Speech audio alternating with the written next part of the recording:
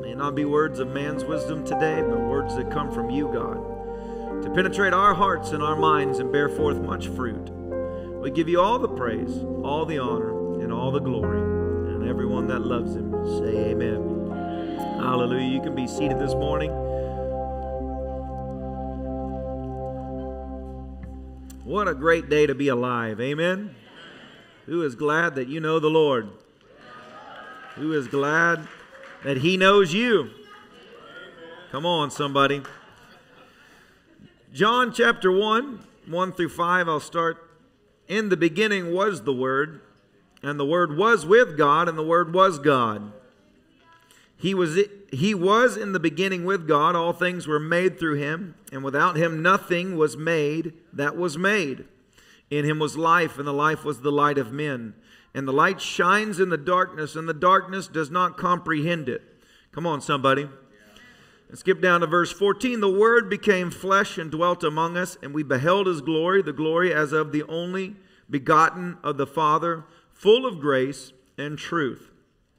Title of my message today, I heard it in my spirit actually when I woke up, so if this isn't very good, I only got it today. Rule number 1, never announce that publicly. So scratch that from the records, delete it from the video. No, just joking. I'm a very honest person. I heard it in my spirit when I woke up this morning, though. Jesus, the man, the myth, and the legend. I want to talk to you today about, number one, about Jesus the man. You know, I've heard over and over again, and you've heard it in many sermons, that what you go through in life, God will turn around and use to be a blessing to other people. Amen. For a person that's gone through a traumatic relationship, maybe verbal abuse, physical abuse, whatever, and you've come out of that detangling and you've let the Lord restore you and bring you back, and you've seen restoration in your life, that empowers you to speak to a person that's entrapped in that current situation, to let them know you don't have to stay in that situation. Amen? When we go through things, yes, it's not that we go through things so that we can reach people. We go through things because we made decisions that put us in those things. Are you with me right now there? Does that make sense? So it's not like God's like, I'm going to take Marcel and I'm going to give him a really hard, marriage for 9 years so that they could minister to marriages. That wasn't God's plan. It was day one was that they would have a glorious, wonderful marriage and would, honor one another, and they would go to Bangladesh and preach the gospel. It just took them 9 years to get there. Are you with me right now? And that's it. We ultimately all are works in progress. So God's plan is always and will always be that every part of your life is fruitful and blessed. If you believe that, shout it's true. That is God's plan. God's plan is not, I want a thorn in your side your whole life. God's plan is to, that he will give you strength no matter what to go through everything. And so as you read this, I want to start with Jesus the man. What qualifies Jesus to be our Savior? If you read in the book of Hebrews, chapter 2, 16 through 18, it says, now he indeed does not give aid to angels, speaking about Jesus, but he does give aid to the seed of Abraham, which is you and I. Therefore, in all things, he had to be made like his brethren or like his brothers. So Jesus became flesh so that he give aid to us, that he might be a merciful and faithful high priest in things pertaining to God, to make propitiation for the sins of the people. For in that he himself has suffered being tempted, he is able to aid those who are tempted. Come on. You have to understand that Jesus became flesh so that he could be tempted like you and I. He could feel the feelings of being alone. When he was in the garden, we were talking about this the other day, that was where the battle took place. It wasn't the cross. The battle took place in the garden. Are you going to go through with this, or are you going to call down a legion of angels? And it was a war going on in Jesus as a man in the flesh, knowing fully, to the point where the Bible says he was sweating drops of blood. That is a war. And he's fighting that battle, and he felt very alone because part of him, part of the whole plan of God for us to be redeemed was Christ had to be separated from the Father. Because he couldn't restore us back to that relationship without freely going to that place. So he was alone, and the people that were his boys were sitting there asleep. And 3 times he's like, can't you actually stay awake and just pray with us, with me? And they were like, yeah. I mean, imagine that. And you know what that translates to? It translates to every single person in the church that points fingers at the church saying the church wasn't there for them. Jesus knows what you're talking about. You know why the church isn't there? Because look around. We are all humans. We all have flesh. We all got problems. We all got things going on. And so, yes, the goal is that you would have a church family that's there 24/7. But the only person that's actually there 24/7 is the Lord. Amen? And He came and gave everything to give aid to you so that you could go before Him. And I can testify of all the dumb things that I've brought before the Lord, of the graciousness that He's had in my life. Come on. That the Lord will deal with you. He'll be gracious. He'll be patient. He'll navigate. He'll lead you. He's comforting. When God rebukes, it's like an empowering rebuke. When God corrects you, because He doesn't just cut you down. He cuts you down, or cuts it through, but gives you the power to walk out of what you're living in. God became man. He became flesh. I mean, He felt every lash. He felt every verbal abuse. He felt everything that was ever thrown at Him. And even in all of that, He did it willingly for you and I to say, you know what? I'm not just a God up here, far away. I will humble myself. I will come down to this earth. I will be like you, and I will show you that I can walk this thing out, and I will purchase back for you what was lost from you. God is good.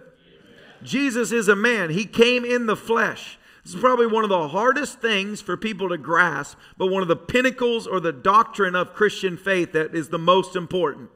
That our God became flesh and sacrificed Himself on our behalf. He didn't ask us to sacrifice ourselves. He didn't take our lives. He didn't massacre 2,000. You look at these wicked gods, these demon things throughout culture of human sacrifice, but Christ came and gave His own life. That's the God that we serve. Amen. He gave everything not to empower angels.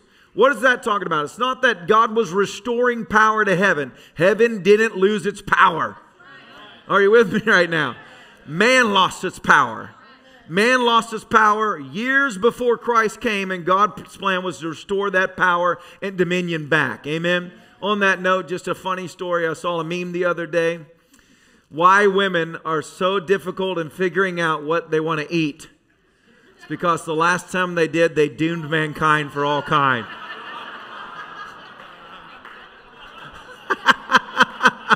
Sorry, ladies.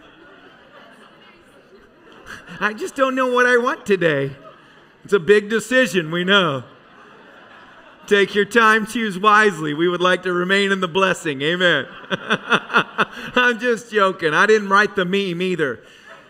Take it up with the internet. The internet is evil, wicked, bad internet, bad internet.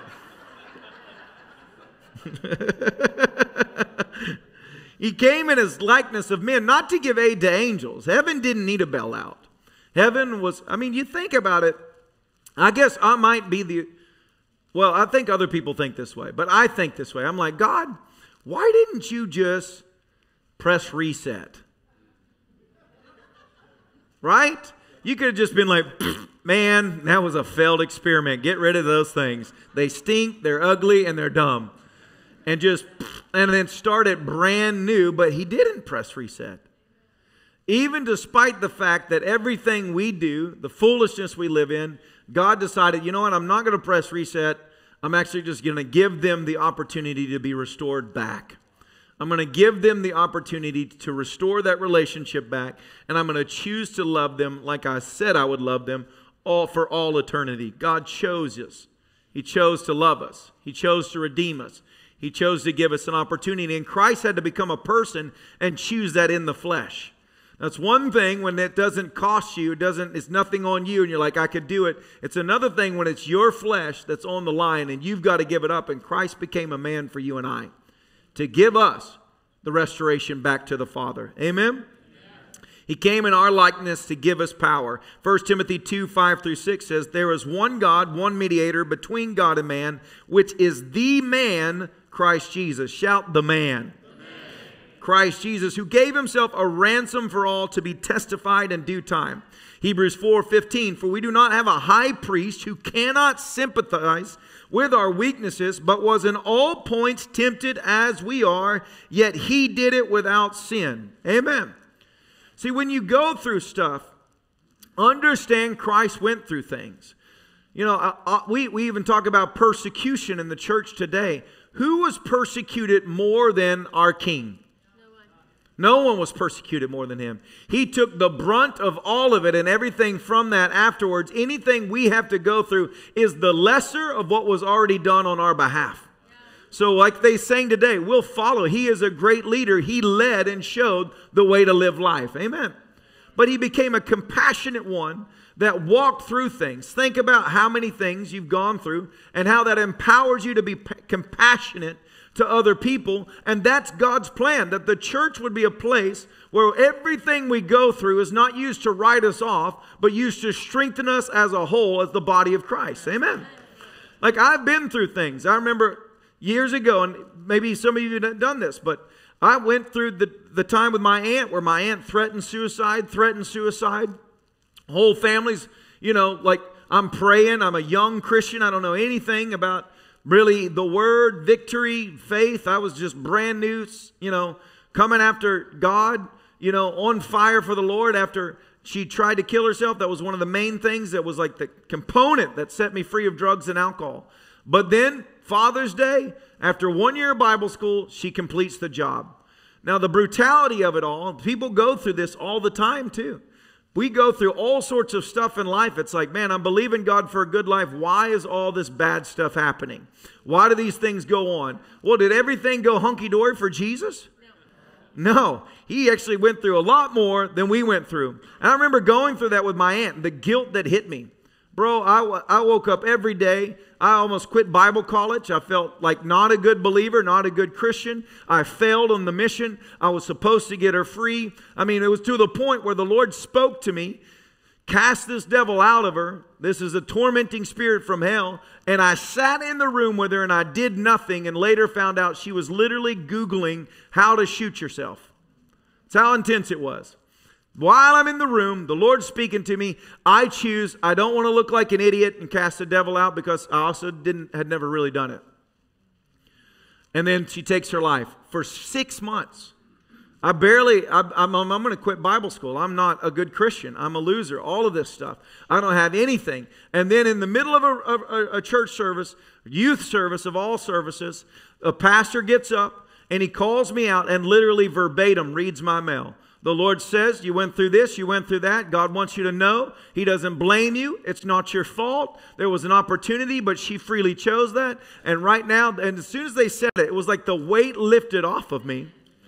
The guilt was broken off of my life, and I realized God's not holding me accountable. He gives you opportunities, but He's also gracious to say, you know what? Everybody's got to make their own decision. So you go through stuff. In the flesh, we go through things. Amen. But how many people are glad that this flesh is not our forever home? That even if you lived a life of 50 years of hardship on earth, it is nothing compared to the glory that will be revealed in us. Amen. Jesus might have became a man for a short time where they could whip Him and they could beat Him, but He didn't stay just a fleshly man. He was resurrected, set on high at the right hand of the Father. Forevermore, all dominion, power, and might has been given unto our King. Come on. And He did that so that every one of us could partake in the same opportunity and blessing. Yes, you're going to go through stuff. Yes, sometimes things stink, bro. But guess what? It is temporal. It is nothing compared to what is ahead of you. Eternity is right on the other side of the veil, and it's there for every one of us. And He said, I'm going to prepare a mansion for every one of you if you would just believe it. Christ Jesus, our King, came and suffered in the flesh just like sometimes we feel we're doing. But guess what? It doesn't stay that way. It doesn't stay that way. It's like when you were a teenager and you thought everything was horrible for 3 years as a teenager, and then you grow up and realize that was stupid. There was nothing really wrong at all as a teenager. You know what I'm saying?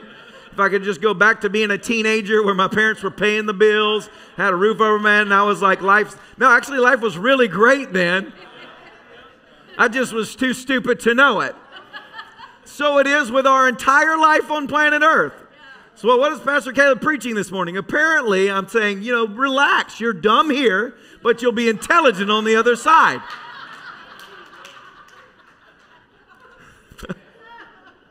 It will all be made, you'll understand it all. You'll figure it all out. Every question, everything, you'll know it all, and none of it will even matter. All the stuff. See, I remember years ago, I was going through like a real tough time with the Lord in life, from bad decisions of myself. And it was like all this weight, everything on my life. And I remember I went to bed one night and I had this vivid dream, okay? And keep in mind, I don't feel like God loves me. I don't feel like I'm lovable. I feel like I've screwed up. I feel like I'm the worst Christian ever. I feel like everything's against me. All of these things going on. And I go to bed at nighttime and I have this dream. And in the dream, I'm standing. It's like this like beautiful river with like the sun sparkling on the river, and like Christ was on the other side, and he was like this, but it was like almost like foggy, but he was like waving me on, and I remember jumping in this river. And when I jumped in the river, as I hit the river in the dream, I had the revelation: this is the river of grace that flows from his throne. Or the river of life that flows from the throne of grace. And as I leapt into it, it's like the craziest thing. But in the dream, I had physical scars all over me. I had all of these things. And as I was swimming just to get to the other side, I felt every scar disappear from my body. Everything on me. And by the time I got to the other side, it's like I felt like not only accepted and loved, but almost felt qualified to be there. Like God was like, yes, you deserve this. And it was like I woke up and I was like crying, like, you don't even understand heaven. Heaven is not like, oh, I made it. Heaven is like every scar, every wound, every regret, every pain, every ounce of anything is forever washed off of you. It doesn't follow you to heaven. You don't get to heaven limping around saying, yeah, I lived. It was gone, bro. As far as the east is from the west, he removes it from your life. What is waiting for us? I'll tell you, glory unspeakable, full of joy is waiting for every single one of us. Because Jesus, the man, came and paid a price. Yes, we have a flesh, but we don't remain in a flesh, and our flesh doesn't dictate where we get to go. Amen? Then the myth. People, I read this was a bit ago, and it irritated me. Ever been irritated when you read something written by a Christian? Okay, I'll tell you what I read. I read from a Christian writing when Jesus went into the temple. The Bible says in John chapter 2 that he actually fashioned a whip. Just for the record, when he went into the temple, I know that this is at least in 3 Gospels. It's in John, Matthew, and Luke, I believe. It might be in all 4. But he went into the temple, and Scripture says he fashioned a whip. Do you know how long it takes to fashion a whip? It's not like he was just like grabbed a belt. He like went outside and was like, okay, get me some cords. And he's out there like braiding cords, just looking at that thing. He is contemplating what's about to go down in the OK Corral. I just see him, fashioning a whip. And actually, some scripture actually says it was of many strands. So it wasn't like one strand. He's like making a cat of 9 tails.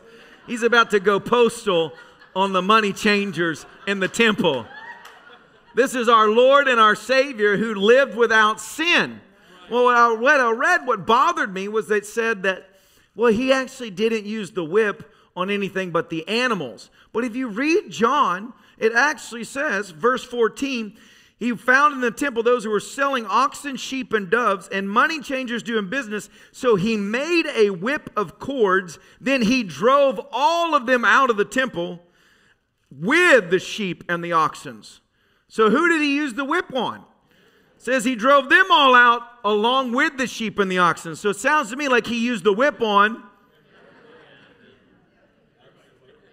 Everybody got quiet. Nobody. People are like, are we supposed to admit that Christ was like violent? In some regards. The Bible says the violent take it by force. He went in there and fashioned a whip of cords and was beating money changers. If this doesn't inspire you to follow Jesus, then you're going to the wrong church, man. When I read this stuff, I'm like, that's my king. I'll follow you anywhere, bro. Well, the myth what I'm hitting on is that Jesus was this, all he did was float through fields of grass, holding baby lambs and petting them. And pardoning everybody. I pardon thee, I pardon thee, I pardon thee, I pardon thee. Jesus was not a fairy. You can take your gay, woke Jesus and run down the road. Jesus was a man with fire, with passion, with boldness. He looked people in the eyes and he called them, you brood of vipers, you lying pit of snakes. He was bold as a lion. Our God was not a fairy boy. Bro, when Jesus walked into a place, everybody knew Jesus was in the place. And even when they hated him, they still couldn't even really touch him. I don't know if that's just the glory or they're like, we want to do something, but we're terrified to even reach out and touch him because like the Ark of the Covenant, the present this man carries, if we even grab a hold of him, what's going to happen to us? Man, what a myth. Jesus was just this little, Jesus was awesome. He was bold. And people always come at us about guns. You're like, you're pro-guns. Yes, you should have firearms. Number one, to kill animals, to eat.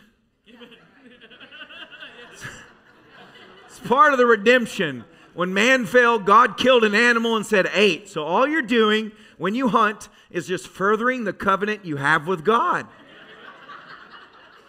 I can feel the tension in the room. This is the best service I've ever had. I feel it.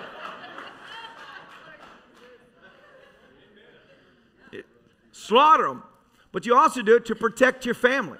You mean to tell me that fairy Jesus, and I guess I'm just on that right now, he would tell you, just let people break into your house and hurt your family. But righteous Jesus would tell you, you gird up, you go and buy a sword, and if they come and try and lay a hand on your family, you take them out. Amen?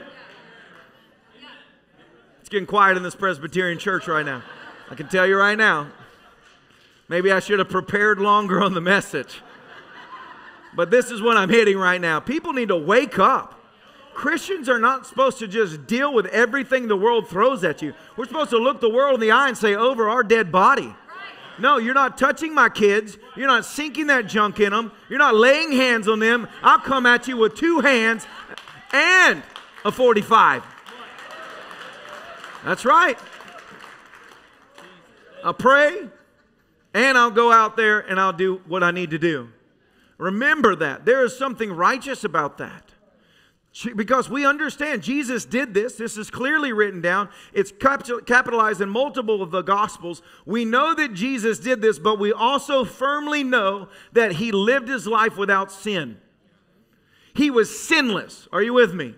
So none of this made God say Jesus is unrighteous because his anger is allowing him to drive out wicked things. It was righteous to drive out wicked things.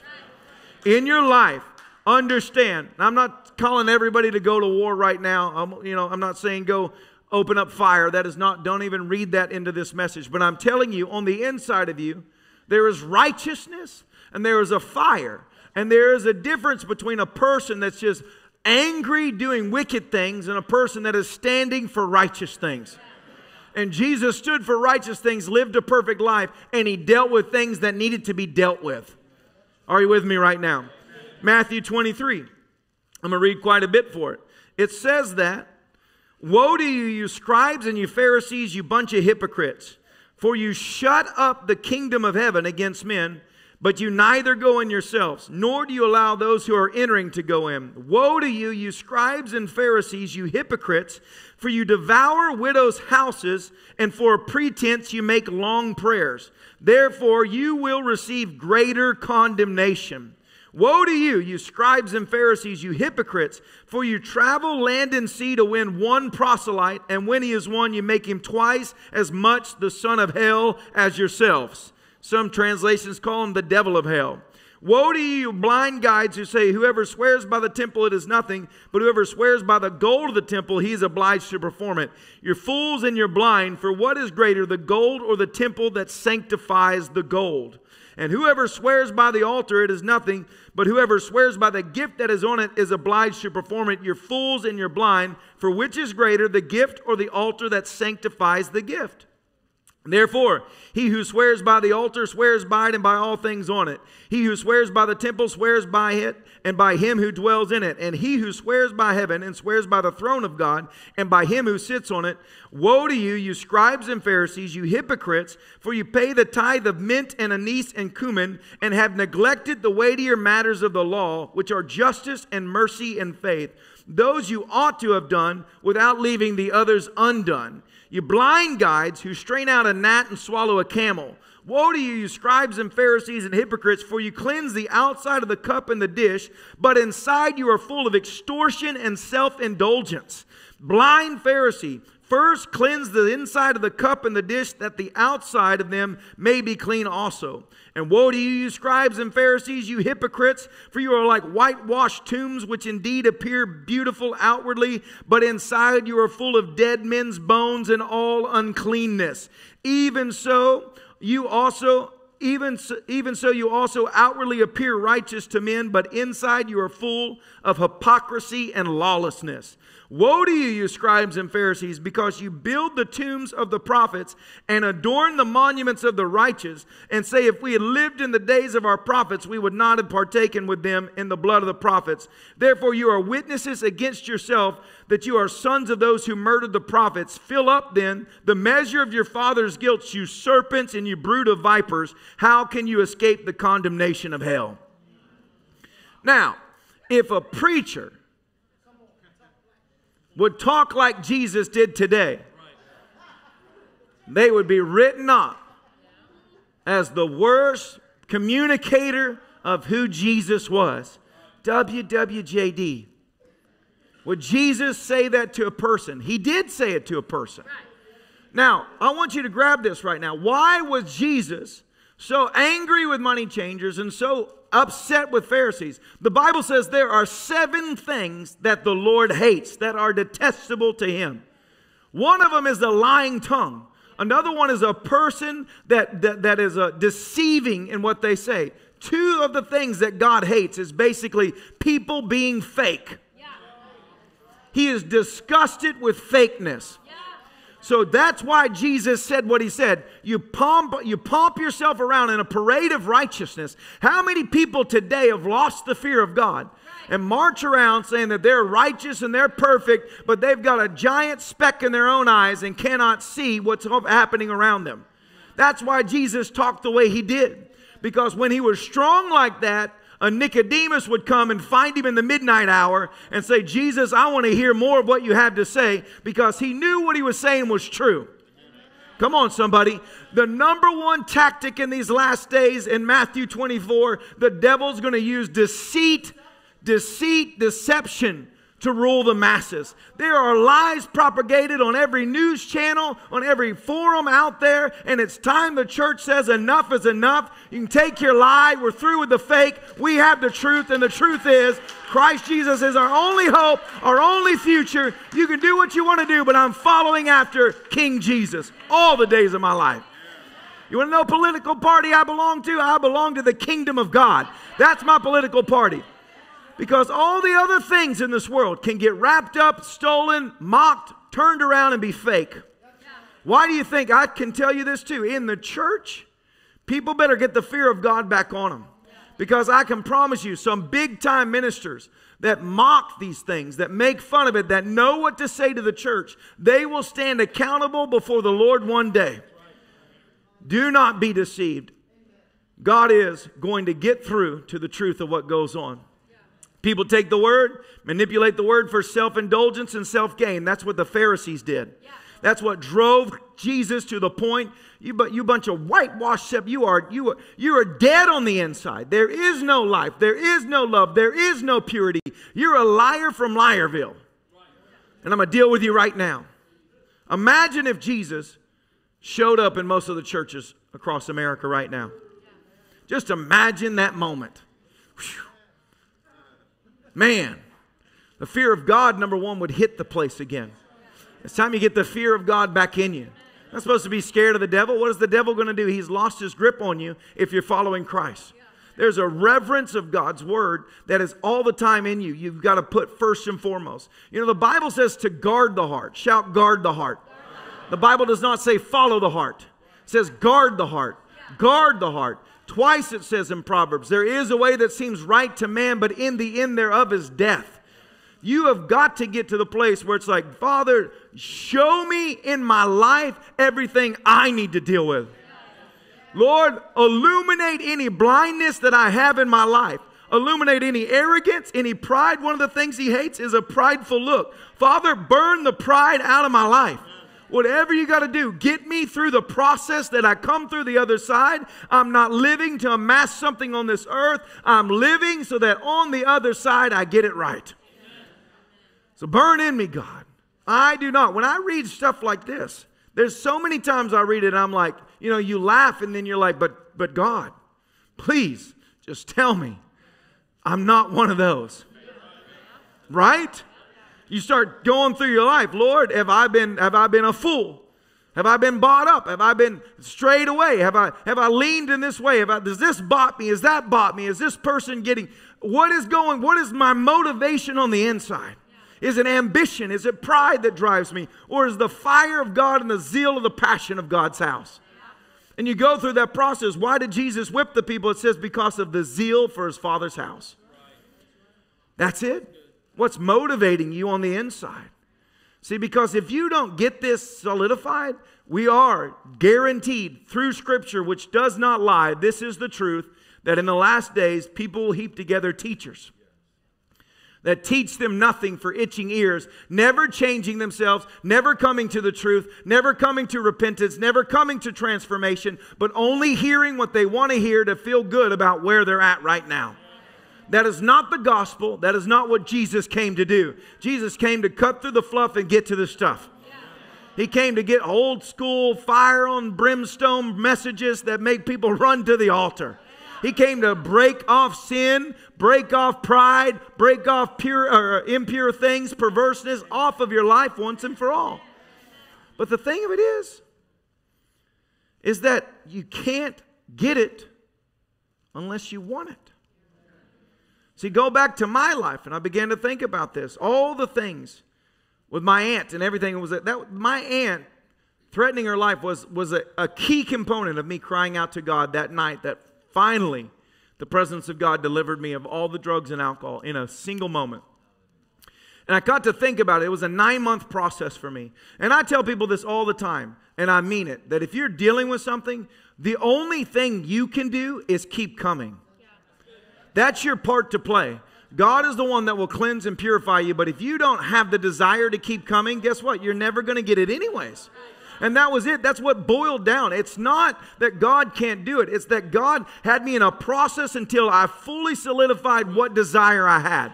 I desire this, God. And then that's when God was released. But until then, He gives you the desires of your heart. There's a lot of people that, why is God not doing this in my life? Why is God not breaking that up? Because you have not gone to the point where you've solidified this is actually what you desire. It's the purification of the mind. It's the working of the anointing within you. It's the times under the spout where the glory comes out. It's the renewal of God on the inside that breaks off all the confusion until you can get solidified. This is what I actually desire. And then in that moment, how did I get called in the ministry? This same exact thing. Went for this, went for that, business this, all of these things until I got to the point where I was solidified. This is what I desire, God. And when it was like a single desire brought before the Lord, that's when heaven was like, finally, you're ready, and they release it. You go through stuff. You go through strong, thank God for strong preachers. Thank God for people that will put the fear of God back in a generation.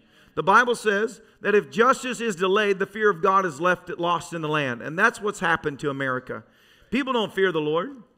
People don't care about what God cares about when it comes down to it. Do you care about what God cares about?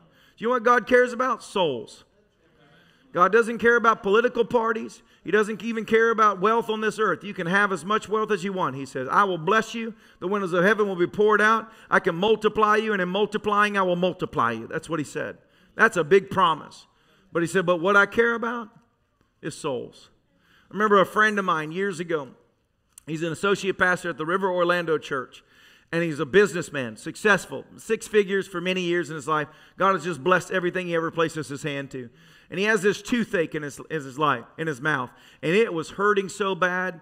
And he had gone to a doctor. They didn't even know. They're like, doesn't look like anything's wrong. And he's at the point where he's like basically going to tell them, just pull the tooth, because you might not know what's wrong and the x-rays don't show anything, but I want this tooth out. He's in such pain and he's at home praying. And he said, God, why will you not heal this tooth? And the Lord said to him clearly, I will show mercy when you show mercy. And it was like when the Lord said that to him, I've never heard anybody have this type of thing hit him. At the moment the Lord said it to him, it's like within his spirit, he knew what God was talking about. That his next door neighbor, he had not ever went over there and ministered to them because he had written them off. It's like, they're not going to serve the Lord. There's all these things. Single mom, he felt like things were, not going good for the lady, whatever. She was not going to follow the Lord. He walked across the door, the room, or the yard, the road, knocked on the door. The lady opens the door. Her little daughter peeks her head out. It's a 9-year-old daughter and the mom, and he shares with her, ma'am, I don't know you, but I feel like the Lord told me to come to your house today to tell you that he loves you and has a great plan for your life. This lady started crying. The young 9-year-old girl started crying, led him to the Lord, prayed over her. She was thanking him, hugged him. He walked right across the street, and by the time he got home, he realized all the pain was gone in his tooth. 100%. Never had a pain once again. I want you to hear something, and I'm not doing this to scare you, but this is a true testimony. 2 weeks later, that woman was murdered coming out of work. Late night, she worked at a restaurant, and somebody was waiting for her in the alley and took her life, stabbed her, whatever, in the middle of the night, and left her body in the alleyway. And when he read the news, there was peace that hit his heart because he knew, and he was there 2 weeks prior as the lady is crying, asking Jesus into her heart, and he realized that's what it's all about. No man is promised tomorrow. The Bible talks about a wealthy man can heap up treasures for himself, retire and say, now I will enjoy my wealth, not knowing that tomorrow his life will be required of him. What it all boils down to, why was Jesus so strong? Because literally, you could almost think of this life like a video game to determine if you're actually going to get to life. Are you with me right now? That's what it all boils down to. This life, whether it's 100 years, 40 years, 10 years, 3 months, is a blink of an eye compared to eternity. And Jesus came, he wasn't playing games. He wasn't placating people. He wasn't just trying to pat you on the back and say it's going to be okay. He was trying to break hell off of your mind, off of your life, so that you would choose his way. Because when you choose him, everything he has for you becomes yours. And though this life might be a hard life, though you might never become a millionaire this side of eternity, though you might never see land and houses coming in, if you get this one thing right, you will stand on the other side with all joy and all satisfaction. Because it's waiting for everyone that chooses it. Amen. That's the God that we serve. You don't follow your heart. You guard your heart. You check your heart. Say, what is in me? What is in me that needs to get out of me? You follow the Word. You follow the Lord. That's what you follow. I'm following the Word, whether the Word lines up with my personal desires or not. I cannot change God's mind. I got to follow it. And people that made Jesus to be a weak form, a weak this, a weak that, where he accepts everybody, that's not the truth of the gospel. It's not. It is come exactly as you are, but be transformed by the renewing of the Word of God and the power of heaven on the inside. And if you don't get right, over and over in Scripture, it says, those that do revelry, drunkenness, all this carousing, anger, dissensions, all these things, these people shall not inherit the kingdom of God. When you read that, you realize this is not a game. That's why I'm working on my own salvation. That's why I pray over my girls. That's why you guard them. That's why you minister, because you're in a fight and the devil is real and he's a liar and his goal is to destroy generation after generation. But the gospel is still the power of God. And if it is preached with authority and it's preached with truth, it breaks through the fluff and it sets hearts free. Now the legend. 1 Peter 3:22. God has gone into heaven. Christ Jesus has gone into heaven and is seated at the right hand of God. All angels and authorities and powers have been made subject to him. Jesus Christ, the man, the myth, and the legend. The legend is he won. He made a public spectacle of the devil. That the fight is over with. Jesus said, rejoice because I have overcome this world. No matter what you go through, Christ Jesus has won the victory for you and I. If you're following Christ, you're not going to lose. You're not going to be rejected. You're not going to be ridiculed. You're going to be there on the battlefield when the final victory is once and all given to mankind. That's what you're following after. It's solidified. This is truth. This is eternal truth. Get it in your spirit. I could give you a 10 checkpoint list, which we oftentimes do because I am a very practical preacher. So I regularly give you 7 steps to walking in faith, 8 ways to get healed. I love that stuff. You can apply that. But at the end of it all, it's not just what you can do. It's what he's already done for you. Yes, you can live right. Yes, you can walk right. Yes, you've got to do these things. But ultimately, it boils down, he actually did it. He actually won. He actually defeated death. He actually beat it once and for all so that you don't have to taste of death. He destroyed sickness. He eliminated lack. He broke the back of hell. He put the devil on the run. I said this Thursday night and I said it last Sunday night. I was preaching and I looked up the definition of flee because the Bible says if you resist the devil, he flees from you. Come on, somebody. If you look up the definition of flee right now, it means to run away from a place or a situation of extreme danger. Ha! As a child of God, because of what Jesus has done for you, when you resist the devil runs away from a place or situation of extreme danger for him. Not for you, for him. You are dangerous to hell. Hell is terrified of you. When you stand up on who you are, the anointing of God, the character of God, the reality of what Christ has done in you. I am who he purchased me to be. I am a blood-bought child of God full of the Holy Ghost. Because Christ Jesus was one life that was willing to be sown as a seed, there are a multiplication of sons and daughters now. And that authority and that power has been given unto the church. That's the legend right there. The legend is know who you are in Christ Jesus. You're not a beaten down loser anymore. You're a king of glory on the inside waiting to take dominion. Romans even says it. Because of what one man did, all of man fell into sin. But because of what another man did, the second Adam, the final Adam, man has been restored and will rule and reign as kings in this life. Come on, how can he be the King of Kings unless you're a king? That's it. So walk in it. Come on, somebody. Walk in it. Realize, man, when I bind and loose, something happens. When I declare something and prophesy, something happens. I'm going to change America. America, you better get ready because the children of God are stepping into their place.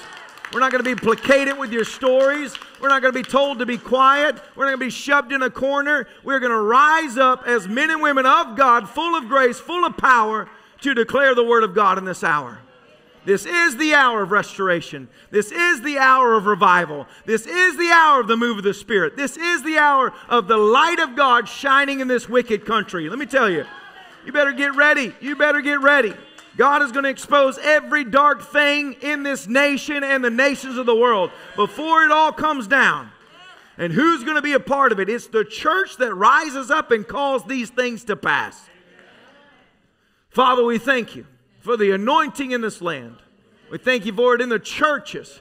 We thank you that you're working across the nations. We thank you, Father, that you're going to shine your light in every dark corner, and every wicked agenda of man, beginning in the church, gets exposed, God. That it would be, that the fear of God would come back in the land. We thank you, Jesus. You're the King of glory, the King of righteousness. Father, thank you for your presence in our lives, over our minds, over our households. Lord, burn within every single heart in this place right now. Thank you for the fire of the Holy Ghost in this place. Set my heart ablaze, God, and burn out all the junk of this world. People say, what's the fire for? It consumes those things in your life that need consumed. The greed, the jealousy, the selfishness, the pride, those things that lurk within men's hearts. All those things, those trigger things that the enemy uses to pull you astray, the fire comes to consume that out. Doubts, fears, perversions, lust, pride, jealousy, greediness, consumes it out of your heart. Let me tell you something. God looks at the heart. He says, I don't look at the outward appearance. I look within the heart of man, the innermost part of man, and I deal with that first. And I start getting that right. And when God gets that right on the inside, guess what? Then everything else in this world can be given to you, because you've gone through the process and you're ready to go through it and take it. Taking dominion is a call to the church. We've been on this for many, many years. I believe in that. But I also know that I have watched people destroy their lives because they do not get what they need from God before they go into the world to take dominion.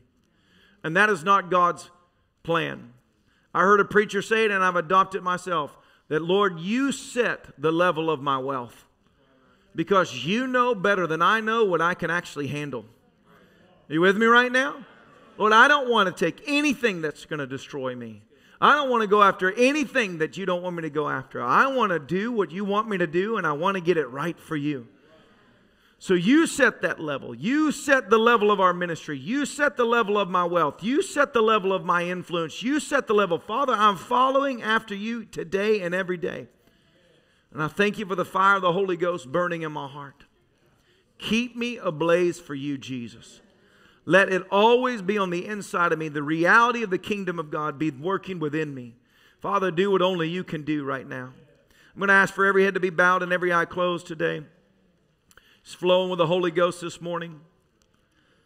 You know, when it all comes down to it, we preach so many messages, and I hope I can communicate this well. But I started thinking the other day of how oftentimes we create problems for ourselves in the church. We make all these messages of the better you, the greater faith, the this and that, and I believe in it. I do. I understand it. It's empower a believer, but it's like we sometimes create this whole drive to, we got to be this way, we got to have this, we got to walk in this, instead of just getting this one thing right. Jesus is the cornerstone of the church. And you want to get everything right, then it comes down to one thing. Do you really know Him? Praise the Lord. Do you really know Him? Do you know Him? Do you spend time with Christ? And I can't tell you how many times. I mean, it's like every day of my life, the still moments when it's like, you know, I've never been big on music, so I don't really drive down the road and listen to music that much. Every once in a while I will, but ultimately it's not been my thing. So I have all those moments in my life that I can't tell you how important that is to me, to be able to talk to God and to hear His voice back, giving me direction every day of my life. And the church has got to live like that right now. You've got to. What's the way forward? What's the way forward in your business? What's the way forward in your marriage? What's the way forward to reach this person, to reach that? My husband's not serving the Lord. My wife's not serving the Lord. How do I lead this family forward? How do I do this? You can listen to a lot of sermons, and there's a lot of wisdom in the church, and there's power in the Word of God, but you get it in your spirit, but then you just spend those times with God and let Him speak to you. It's the best. Still small voice of God that leads the church forward. Do this, rise here, go there. Don't worry about that. I've got that taken care of. Oftentimes the vision of it, well, The vision of this church doesn't come from me. My wife said it best last week. She was like, people say we're here to lift up the vision of Pastor Caleb and Kirsten. We don't have a vision. Are you kidding me? It's his vision. I'm a servant. I go to work. I do what he tells me to do. If he tells me to preach it, I preach it. If he tells me to lift it, I lift it. If he tells me to start it, I start it. That's how I live my life. In my mind, I'm not a senior nothing. I'm a junior all the way, and I'm happy to be a junior. Lord, you're the senior pastor of this place. And I tell him that all the time. Lord, you know, you're the senior man. This is your church. It's not my church. The river belongs to you. It doesn't belong to any man. Amen? Amen? Your will be done in this place. You do what you want to do. It's actually why I started laying down in worship oftentimes as a physical sign that I'm submitted to Christ in this place.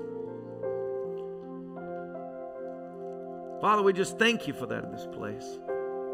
Lord, I thank you for your voice to be heard in the river. I pray everybody under the sound of my voice today, man, may the voice of the Lord be the guide of their life. Thank you, Jesus. And I'm going to give you this. When the Lord speaks to you, where we sometimes get it, God speaks in various forms. Sometimes he speaks in a prophetic, showing you things to come, to give you instruction. I've learned that it's not my job to go and make that happen for God. That it's God gives me a vision or gives me a word of instruction. You'll do this. The day will come that this will happen. He gives that as a point and a reference that as you do every day, you get up and you serve the Lord. If you don't have an assignment from God where he's like, I want you to go to Bangladesh or I want you to go there, then every day you rise and your assignment is to get the Word of God, open it, read it, get it in your spirit, pray over your household, and live a Christian life for the world to see. Be bold, be full of love, be full of compassion, and know that you are making a difference. That's enough. And then you do it every day. You do it every day, and you follow God, the faithfulness every day. You minister to people. You pray with your friends. You pray with your neighbors. You pray with the waitress. You lead people to the Lord. You build the kingdom of God. You do your part. You go to work. You minister to the co-workers. You do all of those things. It's not a great... People are like, I want God to give me the great vision, the great thing. It's just the day to day. It's the day to day. The 15,000 didn't appear because Jesus got an assignment from God to do a mass crusade.